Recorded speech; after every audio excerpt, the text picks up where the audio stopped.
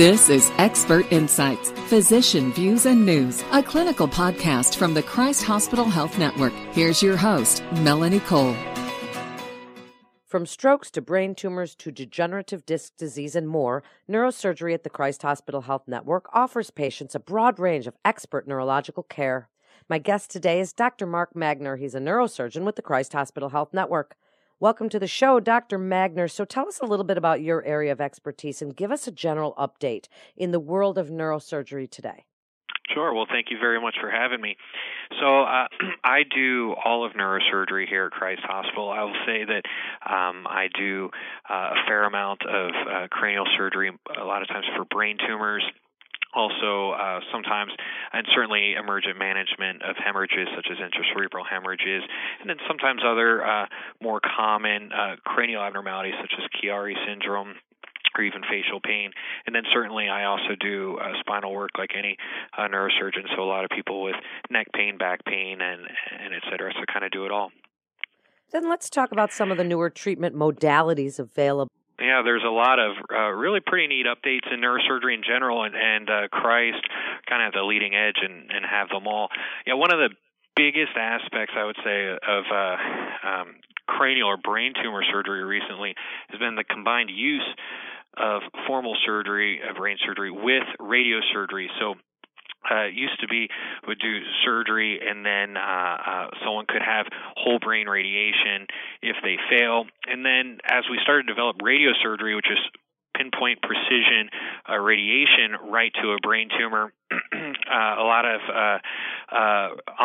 radiation oncologists and patients were looking towards that. However, we've got kind of a good kind of teamwork where we can often do surgery and then followed by radiosurgery just to the sort of the remnant or the outer region of where a brain tumor was, and patients typically do very well. Used to be in the past, we had very sort of large incisions. Surgery was sort of a very, very darn near gruesome sort of experience, and patients were in the hospital for many days. But we have basically stereotaxis in surgery now, where we can use computer imaging to bring up someone's MRI directly into the operating room, and I can literally point to a portion of their brain. It can show me exactly where I am on their MRI, and this allows smaller incisions, shaving only minimal parts of hair, removing only small portions of the skull, and so people do really well with these surgeries, often only needing to be one night or 2 nights in the hospital and generally feeling well. And then quickly thereafter, within 2 weeks, we can actually start radiosurgery. So again, high beam precision radiation to that region where someone had a tumor, and the outcomes are excellent. It affords very, very quick relief of symptoms from a brain tumor from the surgery standpoint, but then all the excellent benefits you get with radiation of zapping any sort of microscopic tumor cells that might be left behind. It's really been sort of a game changer in neurosurgery, and certainly we have that here at Christ, and I think our patients are benefiting very well. So if intracerebral hemorrhage accounts for about 15% of all strokes, but it's one of the more disabling forms of stroke, focus a little for us on the minimally invasive cranial treatments for ICH. Yeah, so intracerebral hemorrhage has been a devastating diagnosis really for the beginning of time. And 50 years ago, we started trying to do surgery and kind of big surgeries in the brain to try to evacuate or remove these blood clots. We'd have to remove so much normal brain to get there, and so patients did not do well. As we started developing stereotaxis, getting sort of pinpoint accuracy for finding hemorrhages, though we've been able to tailor making smaller and smaller incisions, and now we have a couple of neat options. One is still technically in the research stage, but it's very promising, where we can put a tiny catheter directly into a hemorrhage and actually inject TPA, which is the clot-busting agent that's been used in ischemic stroke for 30 years. We can put that TPA directly into the hemorrhage to try to break down the hemorrhage and allow it to drain out of the catheter, so a tiny tube. So you remove the hemorrhage, decrease mass effect, but then you don't actually invade normal brain tissue. It's pretty special. We can also do that same when people have hemorrhage that's into the ventricles or the fluid sacs of the brain, can cause a swelling of the brain and ultimately death if not treated effectively. We could put catheters directly into those fluid sacs and do the same, inject this TPA, the clot-busting agent, to break it down. So when TPA was first sort of developed 30 years ago, people were really afraid that it would cause hemorrhages of the brain, and it's really very neat that we've come full circle, and not only are we no longer as afraid of TPA as we once were, but we're actually using it for these brain hemorrhages.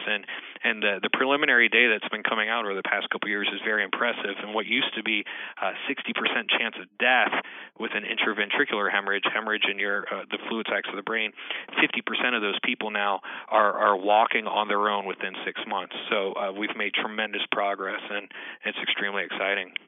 Wow, absolutely fascinating, Dr. Magner. So now speak about artificial disc replacement and cervical spine, because people hear that, and what used to be done is certainly what's, different than what you're doing now today. Speak about the differences. Yeah, absolutely. So cervical disc disease, basically having a herniated disc or collapse of a disc and catching a nerve, it's been a common problem. It's been treated many different ways over the past 60 years. And really what we found is that once you remove the disc and whatever's pinching a nerve, you've really cured that nerve. But if you don't put anything where that space used to be where the disc was, it'll often collapse down, and that can cause basically malalignment of the neck and increased neck pain. And so we started 50 years ago basically putting pieces of a patient's hip right there where that disc used to be to keep the disc space propped open, allow those bones to fuse as one. That was a fantastic procedure, an anterior cervical discectomy and fusion. And as our technology has improved over the last 50 years, we've gotten donated bones, sometimes synthetic cages that can go in that space. But actually by 2007, the FDA approved in the United States artificial discs for this. And then over the past 2 or 3 years, we actually have more devices that are FDA approved. And the idea is that you can put a spacer now in to keep the disc space propped open, but you no longer have to fuse the bone above or below as one solid piece of bone. So you maintain normal mobility of the neck, which is very, very helpful in terms of recovery, but also helps limit the degeneration or changes to the alignment of the spine through the future. The other thing is when you're trying to get bones to fuse as one, we typically try to limit the NSAIDs medications such as ibuprofen or naproxen. And since you're not trying to fuse the bones as one, you can actually use those medications quite liberally, and therefore people can have better pain control, limit narcotics, and so get back to driving, get back to work much faster. And so for a procedure, this is a procedure that typically we're doing as an outpatient now, and people are doing really well with limited narcotics. It's very exciting, actually. Wow. And did you say that it's been shown to have at least equivalent results to the anterior cervical disc? So we don't have a tremendous amount of data compared to the 50, 60 years with the fusion, but it's been used in Europe for before that. And even the data that we have here in the United States over the past 10 years, we have at least 2 large meta-analyses, so research papers that kind of pooled all the research studies together and have shown basically equivalence in terms of ability to decompress the nerve or get the neck pain better, and so it's just as safe as a fusion. However, then you're bypassing some of the potential negative aspects of a fusion, grafting, like I said, such as not being able to use the NSAIDs or changing the neck mobility in the future. So, Doctor, what are some valuable prognostic tools to aid in diagnosis for neuro, and how important is the early diagnosis as being crucial to improve outcome prediction for some of these types of conditions? Yeah, I'll tell you, certainly the mainstays of treatment in any hospital would be CAT scan and MRI, which are, of course, extremely helpful. But one of the really neat sort of cutting-edge modalities that's going to separate Christ Hospital from the other hospitals in the region, say for major academic centers, is continuous EEG capabilities. if someone is having a seizure, most of us think of what used to be called the grand mal seizure, as a tonic-clonic seizure, someone shaking on the ground, and that can be quite obvious. But there are much more subtle seizures when you're dealing with brain tumors, hemorrhages, stroke, etc., that where someone may not be shaking all over, and yet they're comatose, and it's because they're actually seizing. And if you just do an EEG, electroencephalogram, where you kind of check the brain waves, if you just do that once in a while, someone may not be seizing at that moment, but if you were to continually do it for a period of, let's say, of 24 hours, you might catch very small seizures here or there. And the game changer aspect is those are typically so well treated. If we can increase or change someone's anti-seizure medications, take someone who looks who looks like perhaps they're even drifting into a coma, who potentially save their life. And so for that reason, it's become very important to in research centers to try to get continuous EEG, where we can monitor the brain waves for as long as we like, certainly 24 hours, but often even up to 72 hours. But at regional hospitals, it's just so expensive that it usually hasn't been done. And so either docs, if someone were comatose, would either have to choose to just do a spot EEG once in a while, or to transfer these patients. Well, here at Christ, we're actually nearly complete in our ability to essentially we've partnered with the epileptologist at the University of Cincinnati, where here they're going to remotely read our EEGs. Their patients here at Christ Hospital have the EEGs, continuous EEGs performed. These epileptologists will be able to confirm if someone's having a seizure or not, and then we'll be able to much more accurately diagnose the patients, but keep them right here at Christ Hospital where they want to be, surrounded by their other oncologists, radiation oncologists, et cetera. I think this is going to be really a huge win for any neurologic patient at Christ Hospital, and I certainly hope that we'll be able to be sort of a guide for other hospitals and how they can deliver great care, where you can kind of set up all the infrastructure of your hospital, but outsource with an academic center to have specialist epileptologists looking at it for these sort of rare, very difficult cases. I think it's a very special thing that we've worked very hard here at Christ to get over the last couple of years. I'm excited that it's going to get started here very shortly. What does current research indicate for future developments and treatments? And give us a little blueprint for future research. Yeah, so I would say that a lot of research from neurosurgery standpoint, certainly going into our use of combined surgery and radiosurgery.